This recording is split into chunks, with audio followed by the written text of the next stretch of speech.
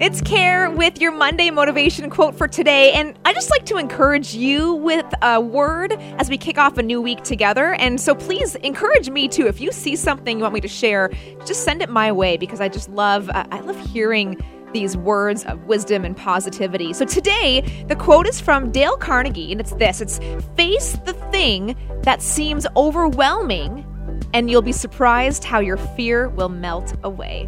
I mean, just because it's overwhelming doesn't mean it won't be worth it, right? And I think it'll be worth even just knowing that you did it anyway.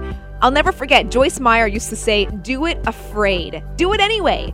And, the worst case scenario is that it is overwhelming. But best case, you'll never be overwhelmed by it again, right? So whatever you're facing today, and as we kick off this new week, even though it may seem overwhelming, face it. And you'll be surprised, and if I could add in here, you'll be proud at how your fear will melt away.